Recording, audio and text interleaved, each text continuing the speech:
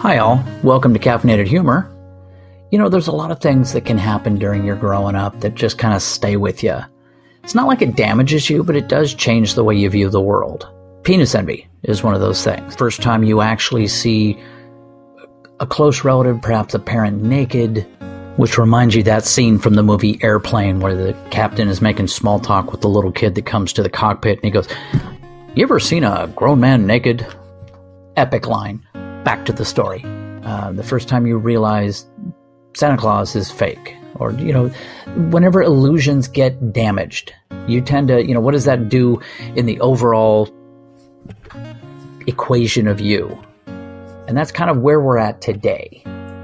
Everyone knows someone that is just messed up. They could be in their 20s, 30s, 40s, 50s. They could be, in their 60s or 70s. And they're just a tweak-headed fool. They don't even have to be on drugs to be tweaking. But just life has smacked them around enough that they are just a piece of scary work now. But you got to realize they didn't start that way. It's like when you used to go out drinking and you would end up at Denny's at like 2:30, 3 o'clock in the morning. Nobody planned on that at the beginning of the evening. That's where you ended up. So crazy, barely on the edge of keeping it together. Now was once a little kid, just watching the world and kind of taking it all in. And this is where they've ended up. And so that's why today's episode is called "What Will You Do When It Stares You in the Face?" on today's Caffeinated Humor.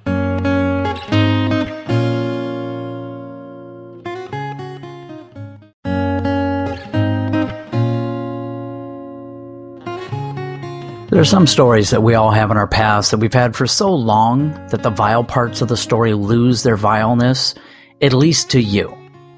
Conversation overheard at Starbucks between two suited business guys, mid-40s, seem bored, just killing time until they have to go. "Remember that girl you dated senior year of high school?" "Shit." "What?" "Dated for 3 weeks, hot and heavy, had to break it off with her, no saving it." Sips his coffee. "Why's that?" "Her dad had this monster dick." This is said deadpan, no emotion, no giggling, nothing. "Come again?" Finally, the prospect of telling the story gets some emotion. The guy folds his hands in front of him, leans in. Time for the story. I find myself leaning in. "Her dad was this rugby player on the weekends. Beast of a guy, huge. He talks with his hands as the story unfolds. This is an old story. He's obviously used to telling it. During the week, he was like this insurance guy. On the weekend, like cage fighter beast." His buddy is nodding his head enthusiastically. "Anyway, first time I go over to her house, it's a Sunday. Dad had a game and it was evidently in the hot tub, after game tubbing. So we come in the front room, see him through the kitchen in the hot tub. She turns to me and says, 'You have to meet my dad first. It's the rule.' Guy leans back, and that's fine. Gotta follow the rules. So she yells out the door to the hot tub, 'Hey, Dad, come here.' And this dude gets out of the hot tub, throws his towel over his shoulder, and walks into the house. He thumps the table in front of him and points a finger at his buddy in emphasis. Totally naked. His partner is sympathetic. 'Oh, man, that's creepy.' 'That's not the creepy part, dude.' 'Oh?' 'This guy's dick hung below his knee.' Both guys start laughing. The rest of Starbucks has quieted as the story got louder.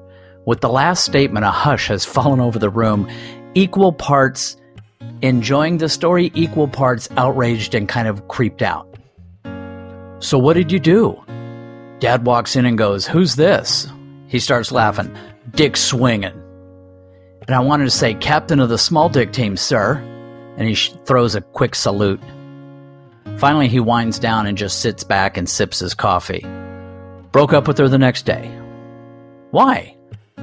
"Dude, if that is what she sees around the house every day, what can she do but look at my dick and be like, 'Oh, what a little puppy.'" "You're right, and nothing else you can do." They both begin shaking their heads and laughing quietly.